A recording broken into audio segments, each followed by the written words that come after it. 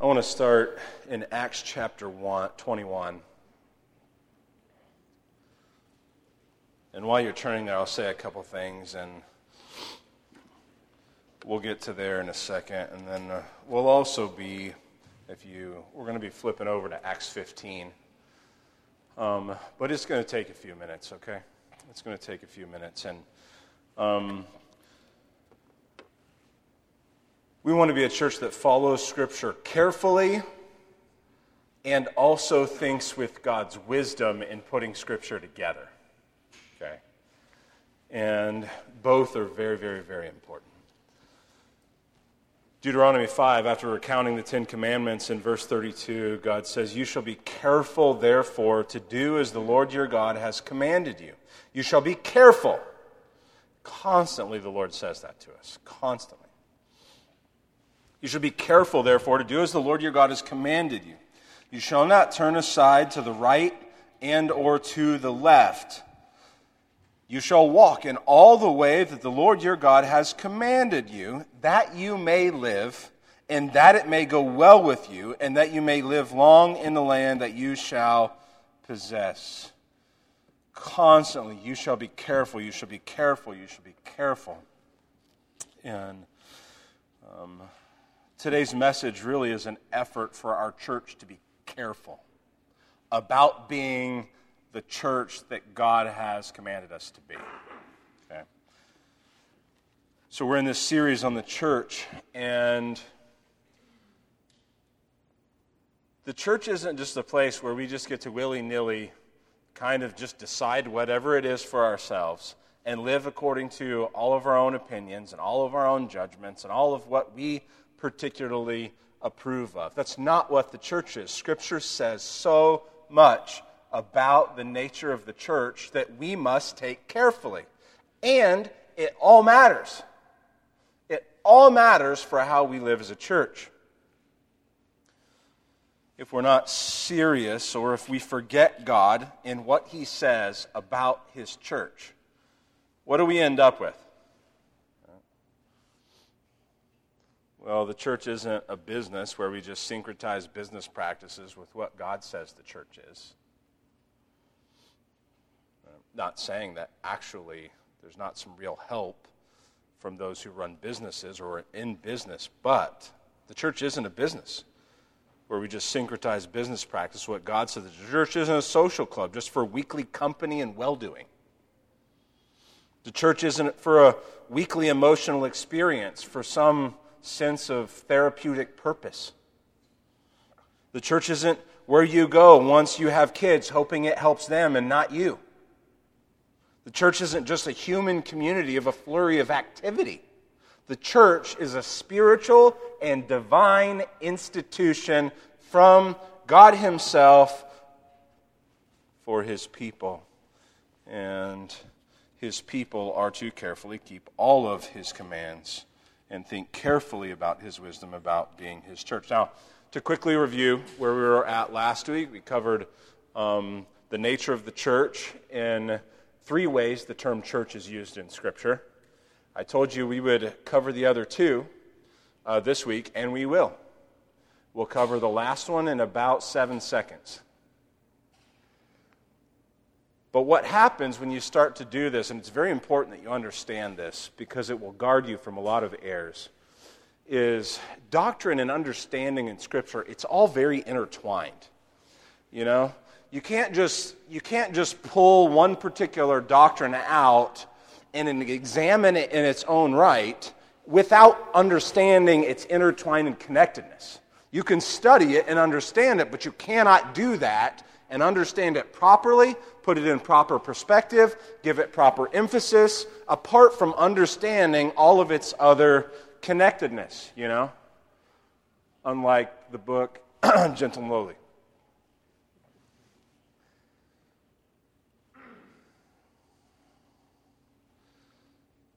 And so the invisible church, I will build my church. Well, we're going to run into some interconnectedness, and that's where we're going to kind of spend the time. That was my point. The invisible church. Jesus said, I will build my church. Right? All of those who are born again, Matthew 16:18. Then there's the visible church. everything, all the physical stuff in the life of the church that has people and apostles and prophets and teachers and pastors and elders and, the body of Christ and their gifts and the ordinances, all of the things that make up the visible church.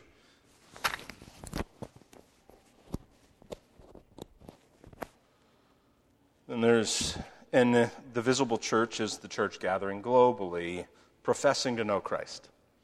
The local church then is, to the church in her house. Local body of gathering believers. Bloomington Bible Church is a local church. So, now, there's two more ways the church is used in Scripture. I will say the second one is the least clear to me, so I'll just put that forth for now, that I'm going to cover today. But here is where it gets a little bit more challenging, and I want to invite you into a process of my growing understanding, okay? It's kind of what this is. It's kind of the history of my pastoral ministry here. The way this has gone is, let's just go on a journey together to get to what's true, And I want us as a church to keep fighting to get to what's true and shedding all that's untrue, build on human wisdom and human understanding, and get to what's true, okay? In other words, I did not have mastery of all truth when I started this church, and still do not, Still do not. But we need to learn and we need to grow. So, this is a process of my growing understanding and our pastors and our elders. I also, though, don't want to overstate where we're actually at in thinking through some of these things at this point. I want to actually just give you, here's the honest truth about where we're at in our understanding at this point in thinking about Jesus' church. So, where I don't know, I hope to tell you I don't know yet. Where I am more certain, you will probably know that I'm more certain. You can tell when I'm pretty certain about something, can't you? Where I don't think all Christians need to necessarily think the same or function the same, actually. I will say that hopefully, or at least that will come across.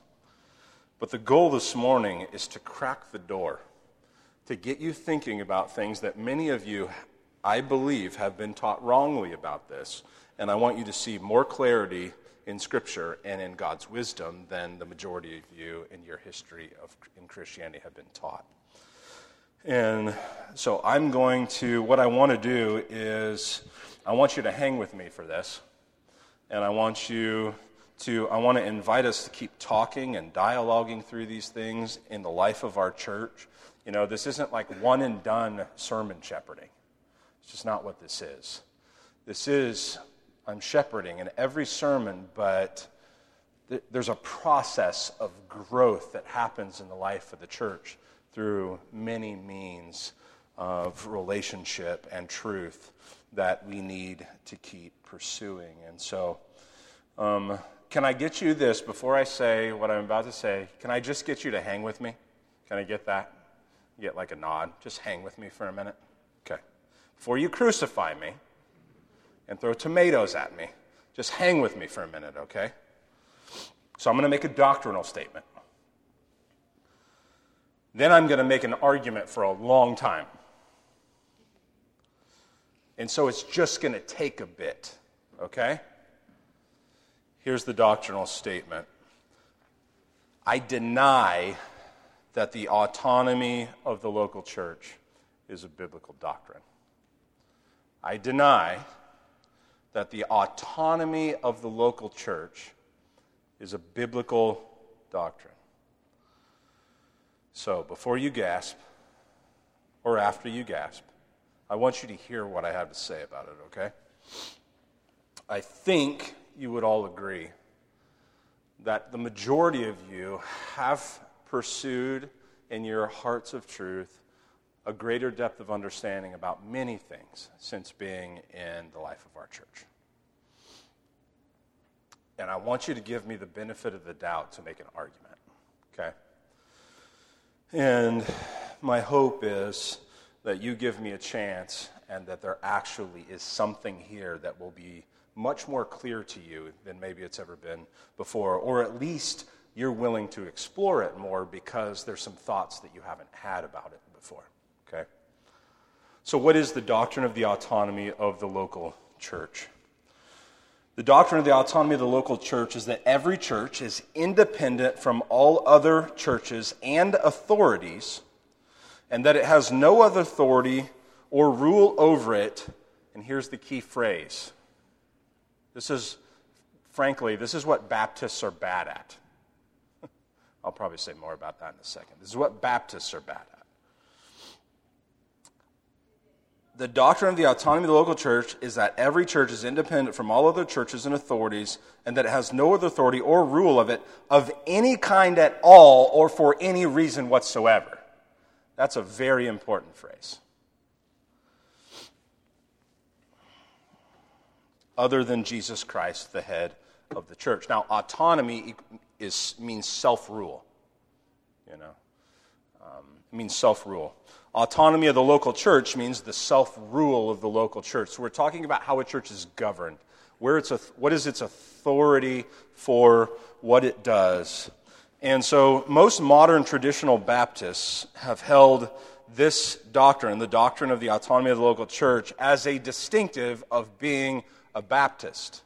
Now, of course, a good Baptist would say, it's not so much about a Baptist distinctive as it's a biblical distinctive, And I'm okay with that. I have no problem with those who are zealous for Scripture. So this is what I was taught in the first church that I belonged to. This is what I held to in Scripture for many, many, many years. But 15 years down the road, 15 years down the road with some experience under my belt and relationships like with our dear Bob, and our dialogue about this very doctrine especially, and furthering my understanding of how Scripture actually works these things out in the life of the church, I just can no longer hold that the autonomy of the local church is a biblical doctrine, at least in the sense that it's completely independent in every way.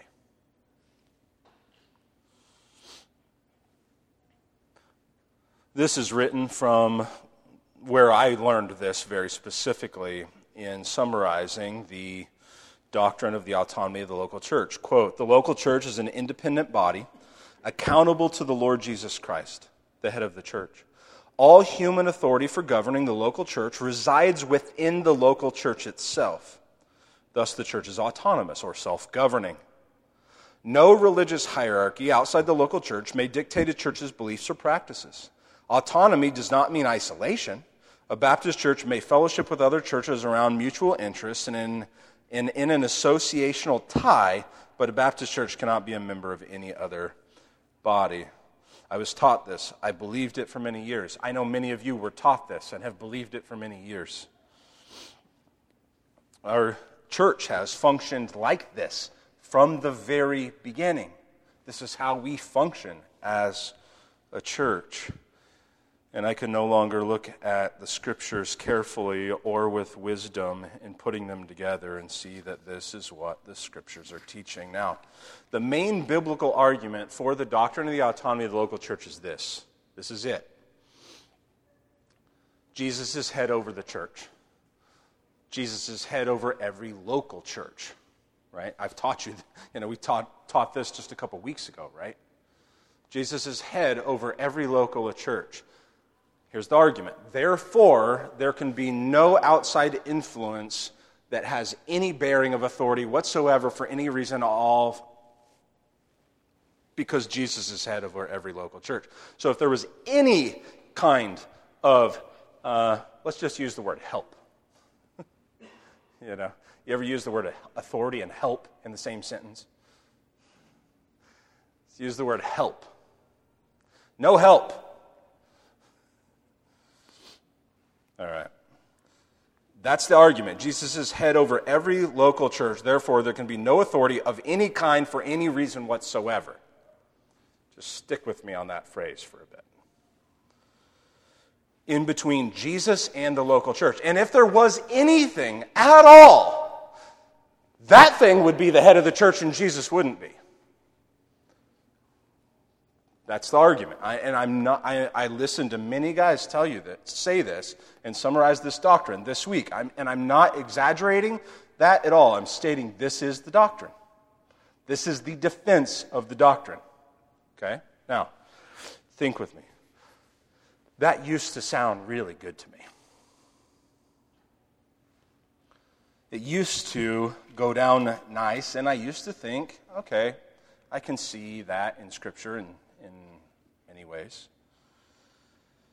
You know,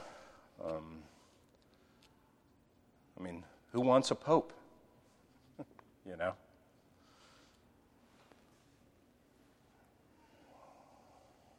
We have elders and deacons and the whole church. Who needs a Christian version of Rome? You know, I'm not saying that's what I'm telling you is the positive direction. I'm just telling you that's the way we think about this, right? Who needs a Rome? But you realize that this argument that is, if Jesus is the head over the church, there could be no intermediary authority of any kind for any reason whatsoever, or Jesus wouldn't be the head of the church, these authorities would be the head of the church. You realize this is how every Christian thinks about authority today. This is how every Christian today thinks about authority. Jesus is my Lord and my Savior. If there is any intermediary of authority between Jesus, who's my Lord, and me, I'm not submitting to Jesus, my Lord. I'm submitting to them as Lord. That's how every Christian thinks today. It's the same argument that's used for the doctrine of the autonomy of the local church. We could just call it the doctrine of the autonomy of the Christian. And of course, everyone here would think that's completely bonkers. You would say, when it comes to the nature of being a Christian, you submit to the church. You submit to the church's pastors and elders, and you submit to the church. And submitting to human ruling authorities over you, it's helpful for you.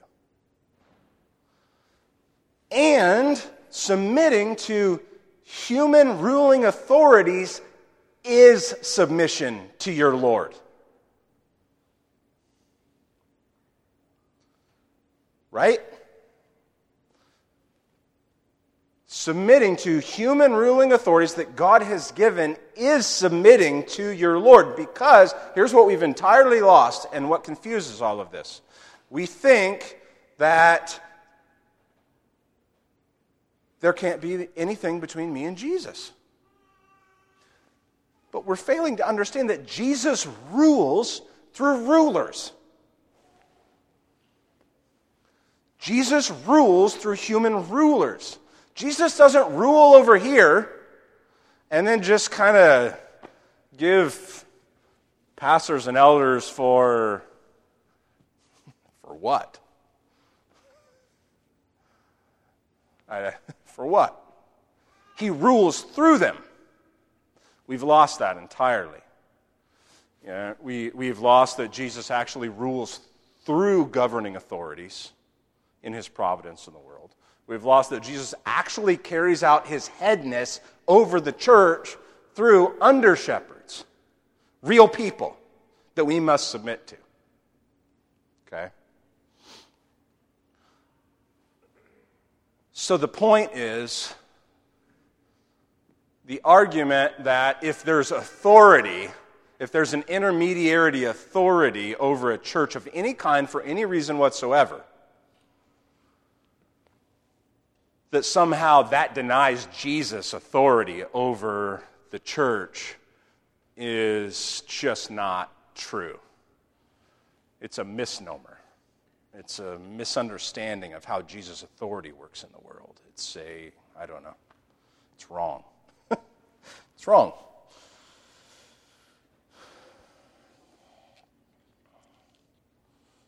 cringe. That's what I wrote down in my notes. So the argument is just cringe. Now, I used to not think it was cringe, but when I listened to it this week, I thought, this is cringe. So what is the danger of the autonomy of the local church? Have you ever considered that? Have you ever considered what is the danger of the doctrine of the autonomy of the local church? Well, let me ask you this. Have you ever read in the scriptures it's not good for man to be alone? Yeah. Well, think about it as a church. It's not good for churches to be alone.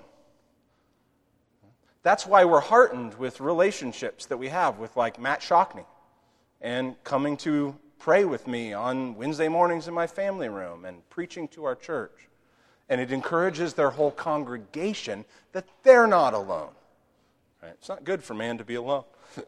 But we're just so individualistic, we won't think corporately as a church and apply similar thinking and use God's wisdom to think, well, maybe it's not good for churches to be alone.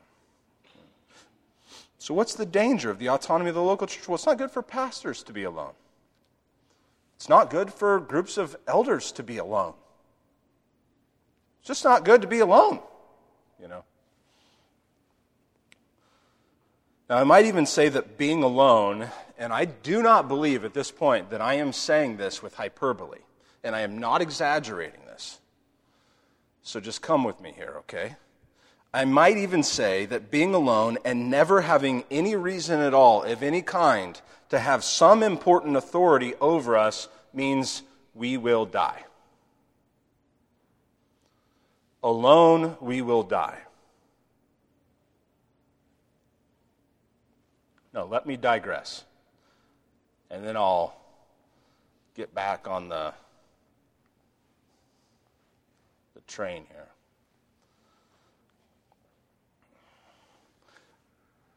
Don't assume what I haven't taught you yet.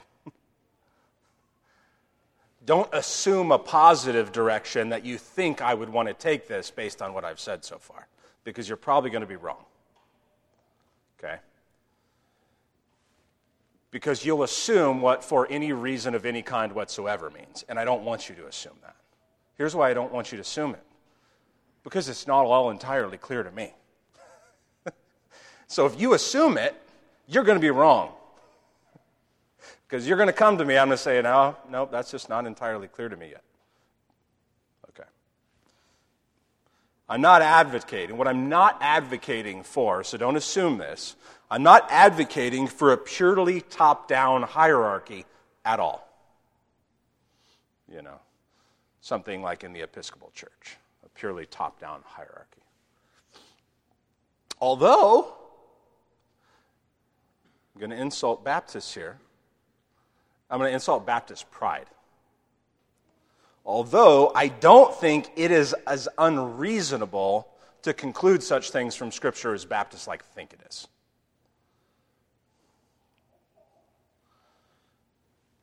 I'm not a church governance snob.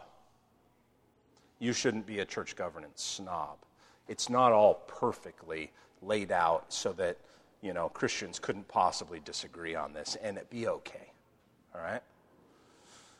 What we're trying to do is come up with our best understanding of Scripture and God's wisdom. I'm not a church governance snob, and I don't think you should be either. But Baptists tend to be purists about everything. Tend to be purists about everything.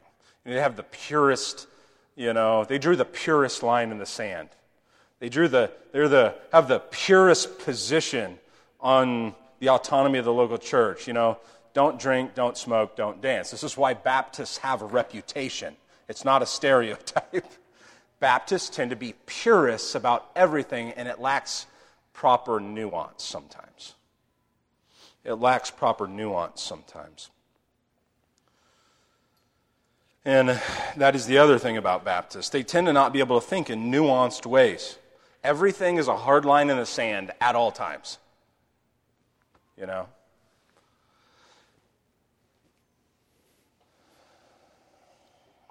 And so lines are always drawn, and whatever that line is the mark of godliness.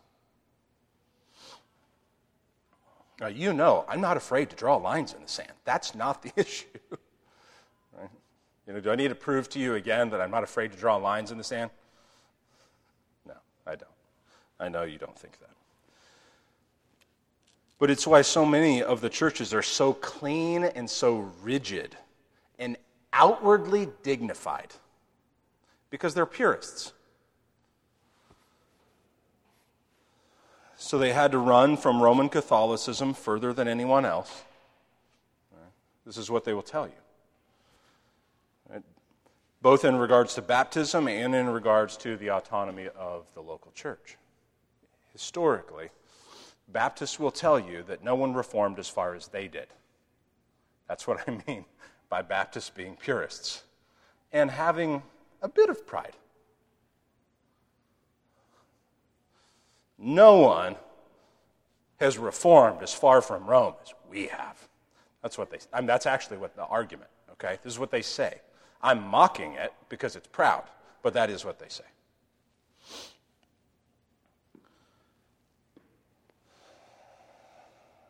So, historically, they would say they reformed more than anyone else in regards to things like the independence of the local church, which is as different as you can be from Rome's top-down hierarchy, right? So, hard to find a Baptist that isn't the godliest person in every room in which he or she may enter.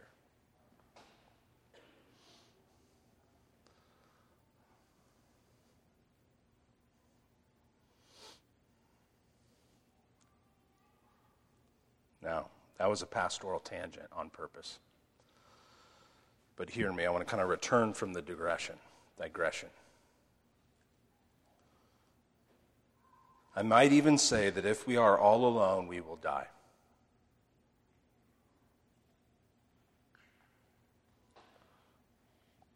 I don't believe that that's an exaggeration or hyperbolic. I don't mean we'll die tomorrow. I just mean we'll die. What do we see today except aloneness for churches, church leaders, and pastors, and what happens?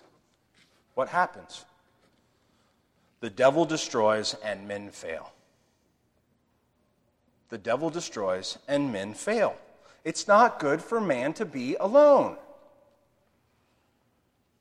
It's not good for churches to be alone.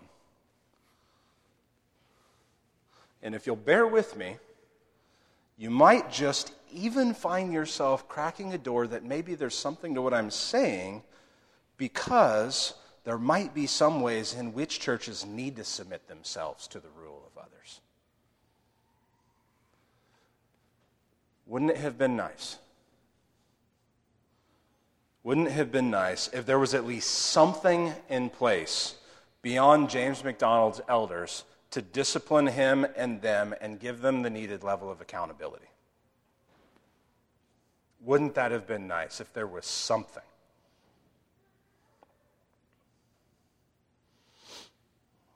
Do you see? On our own, we all die.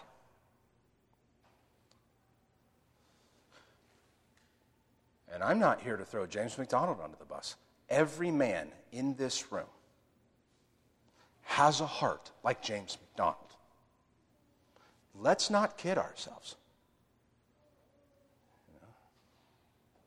That's why I got so irritated with the Great Commission Collective. It's like no other pastor in the entire group of churches had a heart like James MacDonald. What a joke. I don't want to do with any such thing. Every man has a heart like James MacDonald and is subject to every one of his temptations. Every man. Every man is out to build his own kingdom and to build his Tower of Babel to the heavens. Every single last man. So let's not kid ourselves. And every church is out to build its own kingdom.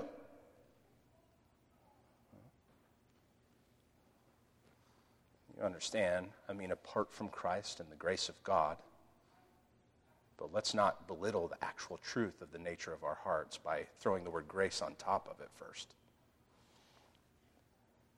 Men need accountability and discipline. You need accountability and discipline. Churches need accountability and discipline.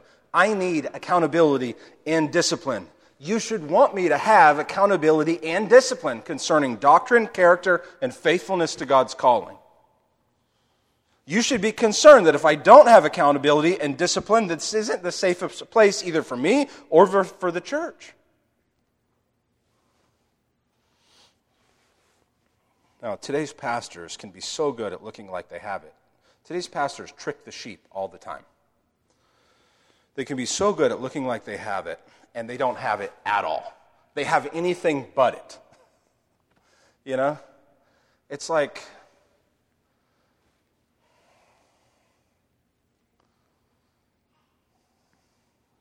the word I want to say to describe it is not what Baptists will approve of.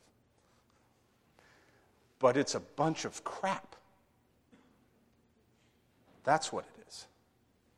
It's a bunch of crap. Pastors acting like they have accountability to pacify the sheep while they go to the casino. You know? I mean, it's just a joke. And so oftentimes the fellowships of churches, what happens is just when there's groups of churches together in a network or a fellowship, generally there's something that gives peace to the congregation about it. They assume there will be some kind of accountability and discipline for the pastor, but there's absolutely nothing at all. Do you know what most of these fellowships and networks do? They feed on pastoral entitlement. That's what they do. You know, it's like the only thing pastors need. It's just horrendous. The only thing pastors need is to go on a retreat to Arizona in February to get out of the cold and just get some relief and some encouragement. Now, if I was you, I would just be insulted by that. I would just be insulted. You should be insulted by that mentality. As if the only thing pastors need is to get away from the sheep. That's what pastors need. So just come away from the sheep. We'll buy you nice meals. We'll put you up in nice places. We'll give you rest and respite. And that's the only thing that you need. And all the while, the congregations think there's supposed to be some accountability and discipline to this whole thing. And any good pastor thinks, wow, there should be some real accountability and discipline to this whole thing. And all they do is coddle me. It's just a joke. All right.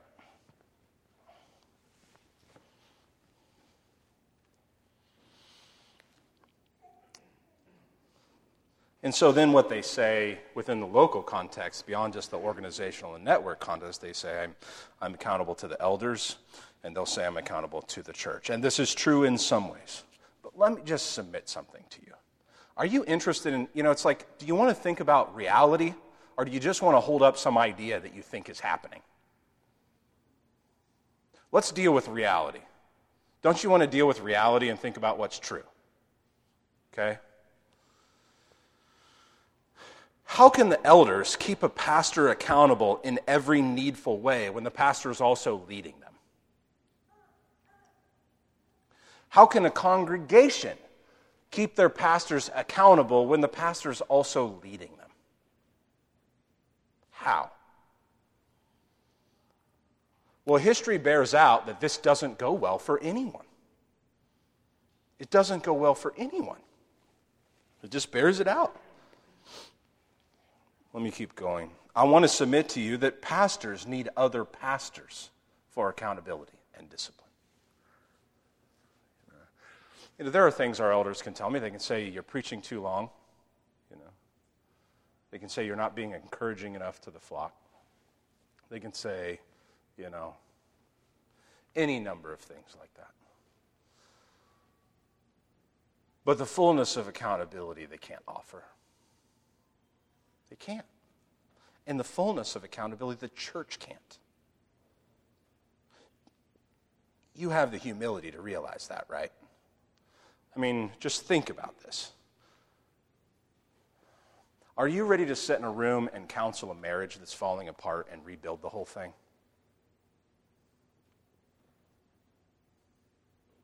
So why would we think that the congregation or the elders, if they're not ready to do the fullness of that work sometimes, why would we think that either the congregation or the elders can then handle their pastoral accountability and doctrine and judgment of faithfulness and character well? Let's approach this with humility, all of us. That's all I'm asking for. All I'm asking for is we approach this with humility about ourselves. That really is actually the whole of this, that we approach this with humility about ourselves. That's the heart of all of this. I want to submit to you that pastors need other pastors to help them. That's what I want to submit to you. So now you ask, well, what do you do then? And I think that's the right question to ask. I have no problem with anybody asking that question, because we have no formal structure of that. What I have sought to do is to build relationships with many other men who will tell me no. That's what I've sought to do. I sat in a meeting for 2 hours with other pastors telling me why my judgment was wrong about something, the other day, a couple weeks ago. And they were right. My judgment was wrong about something, and they corrected me for 2 hours about it. So, in the absence of having any kind of structure for that effort of accountability and discipline for the pastor, that's what I've sought to do. It's not good for churches to be alone. I needed that accountability and discipline, and you did too. You just didn't have to sit in the pain of the meeting. Thankfully for you. A lone wildebeest is easy prey. A lone Christian is easy prey for the devil who seeks to devour prowls about like a roaring lion. An alone church is easy prey. Let's not super spiritualize it just because we think we're going to be the ones super connected to the head on our own.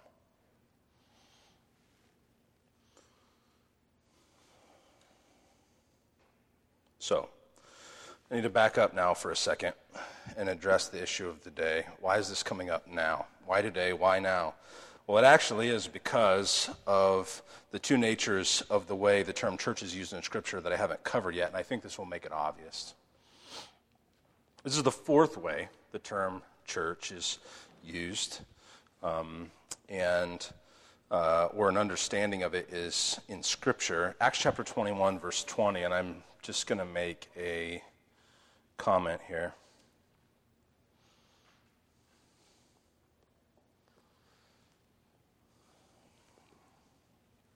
Acts chapter 21, verse 20, and when they heard it, this is the church in Jerusalem, okay?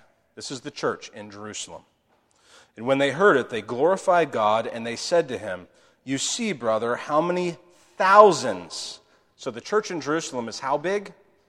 Thousands, likely tens of thousands in the church of Jerusalem. So what is this?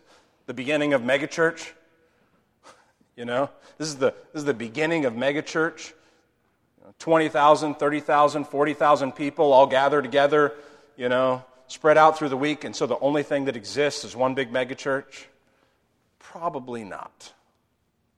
You see, brother, how many thousands there are among the Jews of those who have believed. They're all zealous for the law. And so what I want to submit to you is the fourth way the nature of the church is used is this. It's a geographical group of churches under a common government of some kind and in some way. A geographical group of churches under a common government. Tens of thousands of people. It's a pretty reasonable inference to think that what you had in Jerusalem by this point is a whole lot of congregations. But there was some level of common government. Now, there becomes really difficult issues in the book of Acts. Is there something prescriptive about this? Is it just describing the nature of what it had to be at the time? But the real question is, well, what can we really draw from it? What wisdom is here? And if we combined it with many other passages of Scripture, what wisdom would it give us? That's really the question. And so I think it is certainly a reasonable inference that the church in Jerusalem was likely multiple congregations, or many, many congregations with some level of common government of some kind and in some way. Scripture doesn't actually give much detail about it. But if it wasn't that, it was merely a megachurch. That's the other option. And this is what megachurch pastors say, you realize. It's what they say. All the time, when they use the book of Acts, this is what they say. The megachurch started in Jerusalem. I mean, that is what they say.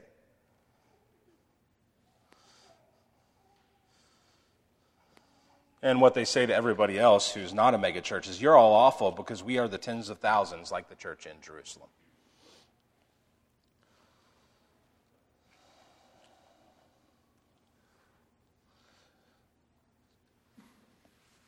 When our dear Bob was still here, we used to talk about the doctrine of the autonomy of the local church.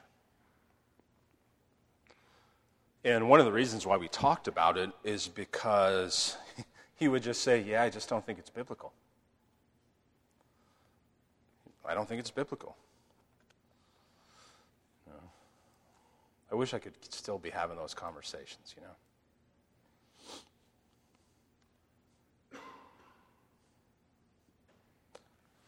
I still wish I had all the notes of his work on the book of Acts, especially his work on church planting and thinking about the life of the church. He never stopped ever thinking about the church, ever. And it was so careful in Scripture, and it was written in so much detail and thoughtful consideration in the book of Acts about the church and church planting specifically. He would start in the articles I would read, he would always start with, we start with the Word of God.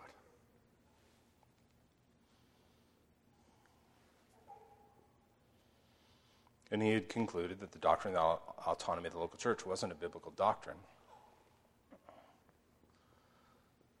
And he lived that in France. When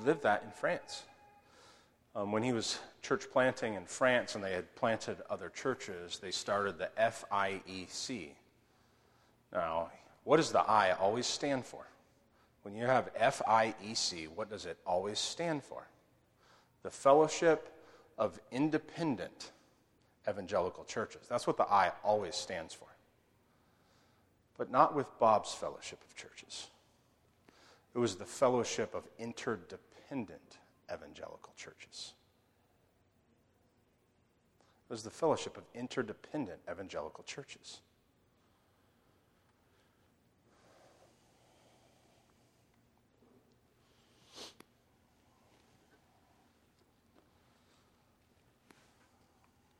Well, why was it interdependent?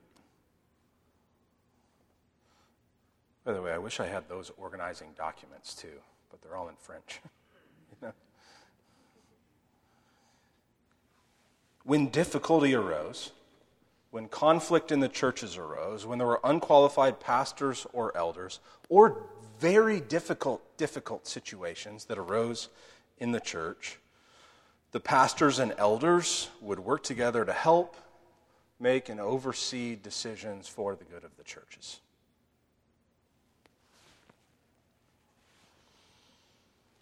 And that's how Bob lived his life in France, believing this actually helps churches, it helps pastors, it helps elders, and it helps congregations. I want to make an argument from wisdom that builds a bit on what I just said in regards to Bob, and then I want to build one other argument from Scripture quickly, okay, to conclude and crack the door open on why I deny the doctrine of the autonomy of the local church. Of course, I already mentioned the James MacDonald fiasco. Here's a question. What happens when the elders go bad? What help is there for the church? James MacDonald was famous for saying, absolutely, there's no help for the church if elders go bad. Nothing. If the elders go bad, the whole church goes to hell in a handbasket, and that's the only option. That's it. Right? That's being a slave to the doctrine of the autonomy of the local church and treating sheep like crap. That's what that is. Let's consider another example. What happens when there is a very difficult case of sexual abuse in the church and it involves one of the pastors or elders' children?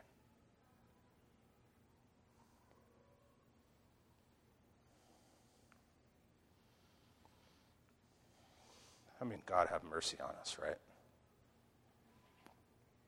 But just think with me for a second. You can't act like this stuff isn't real and doesn't come up. It happens all the time. So in the case where the church is a slave to an unbiblical doctrine of its own autonomy, the pastors or elders or deacons or however the church is governed must by themselves do all the work. Must by themselves do everything necessary to investigate the situation. Must by themselves, in the fog of war, do all of this work with people they love while their own hearts are crushed too.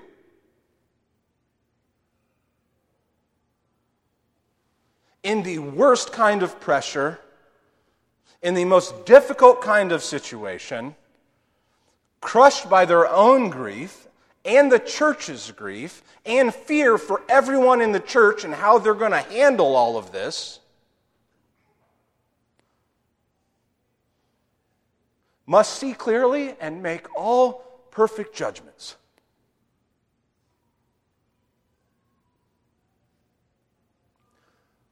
While at the same time, the whole congregation, and rightly so, I'm fighting for you here. This is all about fighting for you. Can you tell? Like, this is about fighting for you. Rightly so, you should be going, can I trust my pastors and elders, given the nature of this situation with their kid? That's the question you'll be asking. And you should ask that question.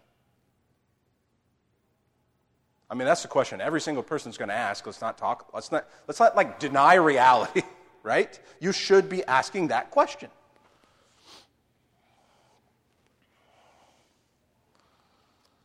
And in the slavery of the autonomy of the local church, that is what the congregation is left with no help and lots of questions about who they can trust.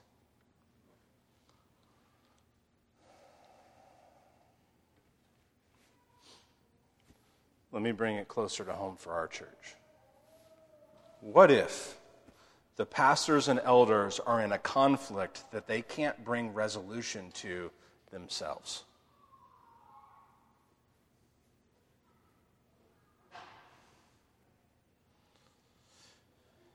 Do they call a congregational meeting to let the whole congregation be the judge?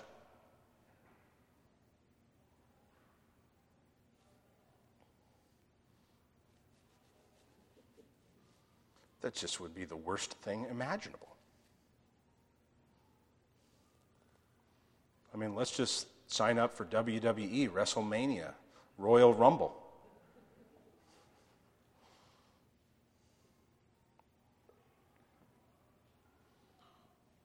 Right? When Carl and I were leading through elder conflict, wasn't the real question, can I really trust Carl and Josh's judgment? Isn't that the real question? That's the real question. The question for the whole congregation, and it's of no fault. I'm not faulting you for asking the question. What I'm just acknowledging is that's the question. And it's the right question. There's no fault in asking that question, but that's where the whole congregation is left. I would like to find some ways to maybe that not have to be the case for you.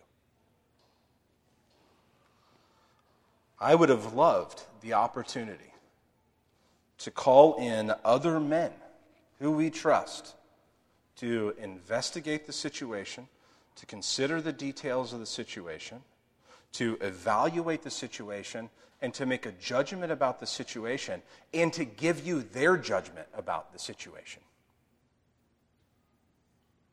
So that you weren't left in the helpless position of having to decide who to trust.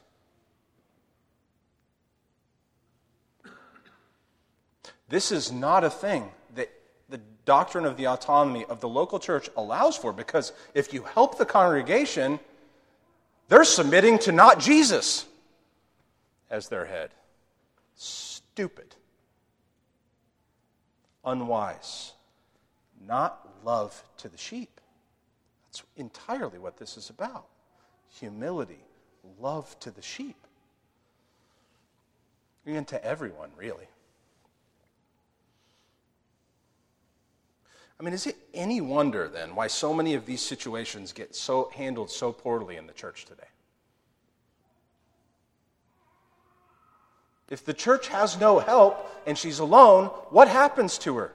She dies. Satan devours, men fail.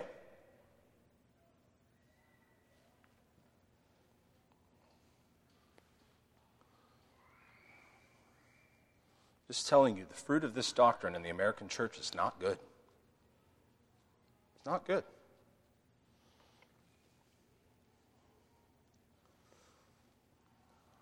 Now, I'm not articulating a clear new form of governance yet, because it isn't all clear enough to me or Joel or Esteban or Carl or Chris or to all of you. But what if we could at least see some value in this? In the wisdom of God, could see some wisdom to this.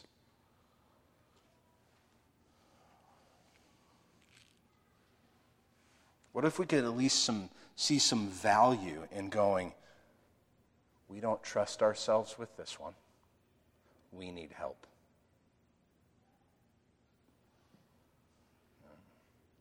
And I could give you and go on forever about devastating story after devastating story after devastating story of this being handled poorly. All of these kinds of things.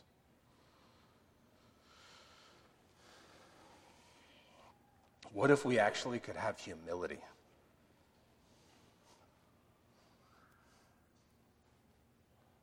You know? Yeah. What if we could actually have humility?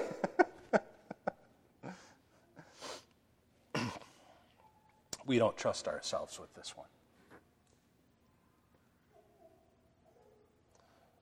The man you should fear the most is the man who trusts in himself.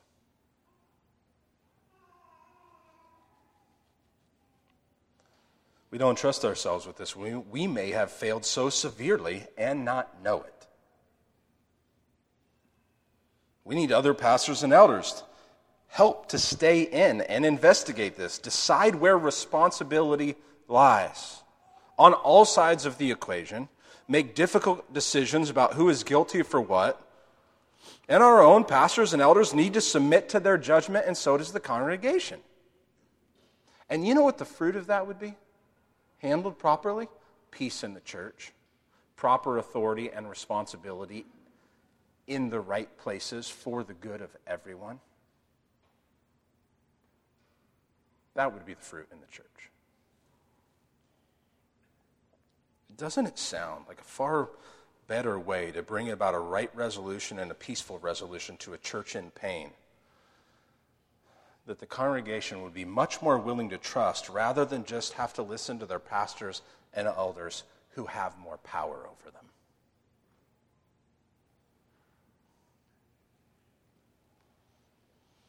So the goal of all of this is the right responsibilities and right authorities in the right places for the good of the congregation, the good of the pastors and elders, and the good of the churches of Jesus Christ. All I am saying at this point is we should think about ourselves humbly and that we need help. Now, turn to Acts 15. I will cover this quickly, and I think it will be sufficient for now. It's hard to find humble pastors today, which is why they don't see things like this in Scripture as they grow. And so this is an argument. That was an argument from wisdom. Think through reality. What do people need? That's an argument from wisdom. This is an argument from the pattern of the apostles, from Scripture. Acts 15. Just think about this. Acts 15, verse 1 to 2. Some men came down from Judea and were teaching the brothers, unless you are circumcised according to the custom of Moses, you cannot be saved. And after Paul and Barnabas had no small dissension and debate with them, Paul and Barnabas and some of the others were appointed to go up to Jerusalem to the apostles and the elders about this question. So there's a major issue arising in the church. The apostles and the elders in Jerusalem are coming together. Verse 6, the apostles and the elders were gathered together to consider this matter from different churches over a space of geography. Verse 19, James, who is the leader of the Jerusalem church and the leader of the Jerusalem elders, says, therefore my judgment is that we should not trouble those of the Gentiles who turn to God, but should write to them. So in other words, then between verses 6 and 19, there's the recounting of the gospel coming to the Gentiles, the work of God among them. They're looking at this and evaluating it. Can you be saved if you're not circumcised? James gives his judgment. Therefore my judgment is that we should not trouble those of the Gentiles who are not circumcised, right? Who turn to God, but should write to them to abstain. So here's some things that are going to be our judgment that we're going to command back to the churches.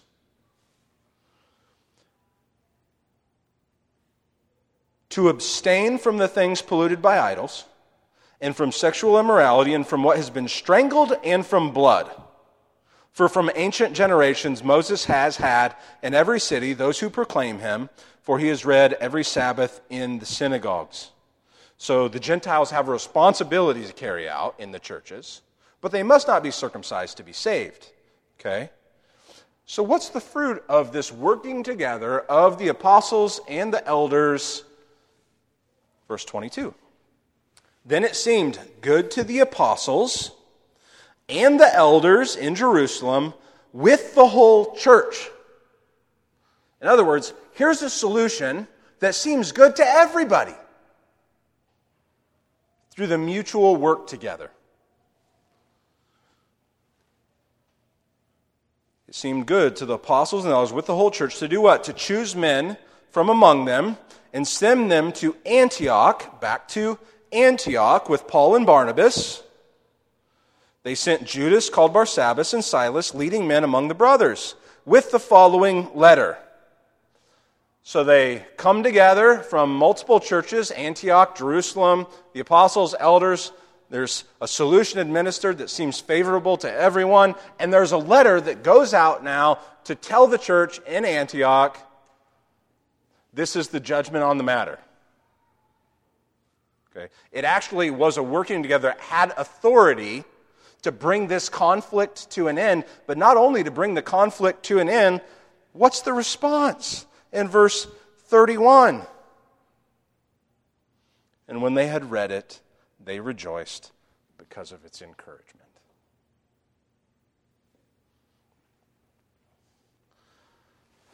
All I want to say about that is, if the apostles and those closely connected with the apostles, the elders in the church of Jerusalem, if they had issues arise in the church and in churches where they actually had to come together and actually had to wrestle through truth and facts and details, and they actually had to make a judgment that was pleasing to them all and send that judgment back to the church at Antioch, which would have been a binding judgment, you understand. It's a binding judgment, meaning it had authority. Let's not pretend like it didn't have authority so we can just maintain our doctrine of the autonomy of the local church. It had authority. Abstain from idols. It had authority.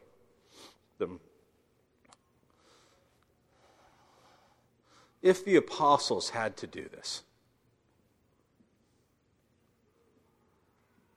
how in the world could I think, and our elders think, that we never need help?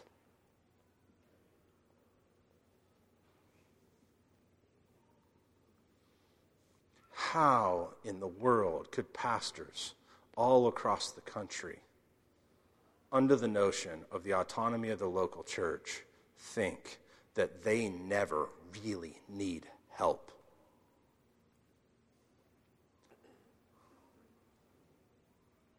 How? Well, we don't have conflicts like the apostles had in the church today. You all know that's bonkers. You've lived it. You'll live it again. Well, we don't have the kinds of sins that existed in 1 Corinthians, in Corinth today. We have 2,000 years where we've all grown past all those things. Like, really? I don't know what delusion you live in. How in the world could we walk humbly and not just have all the trust in ourselves and not think that sometimes the churches need help? And you know what? Maybe there's another church, because this isn't all about us, maybe there's another church that actually needs our help. Maybe there's other pastors and elders that we can help.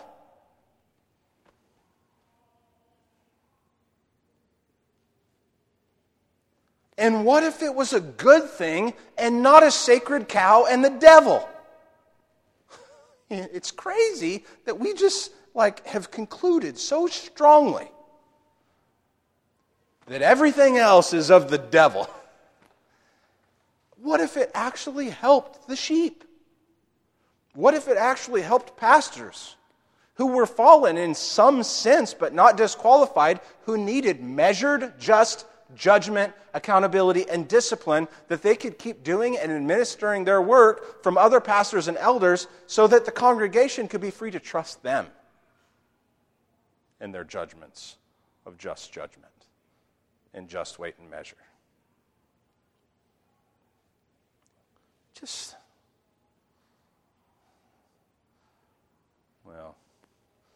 The last thing is that's an argument from the pattern of the apostles, that there's some level of common government in geographical areas in the way the church is used. The fifth way the word church is used in Scripture, and this is the least clear to me. I'm not even sure how to wrap my head around it, so that's all you get. I'm just going to say it because there's a historical precedent for this. But that's what it is to me at this point. There's a historical precedent for this. It's not as clear to me yet. The word church, as the speaking specifically of the office bearers of the church, the elders, pastors, as representatives of the whole church. It's the least clear to me. I have nothing to say about it now. I have no ability to prove that right now. I don't know if I ever will. I may have something to say about it down the road. The conclusion is I hope to have just cracked the door open towards the love of the churches, towards being humble in evaluating Scripture, and humble in using God's wisdom, and actually loving people how they need it when they need it, to have the right authorities and the right responsibilities in the right places. If I've cracked the door at all, then this has been good. So, stand with me for prayer, would you?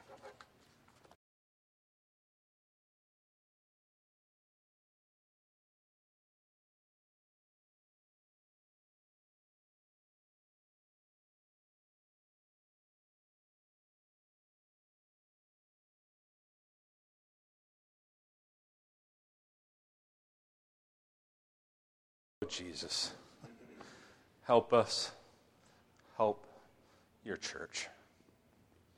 Your church needs so much help. And we need so much help. And I just pray that you would help us to grow in loving the church and walking humbly in the church that is yours and belongs to you, and that we would love the church that you gave yourself for. And I don't know what else to pray about, Jesus.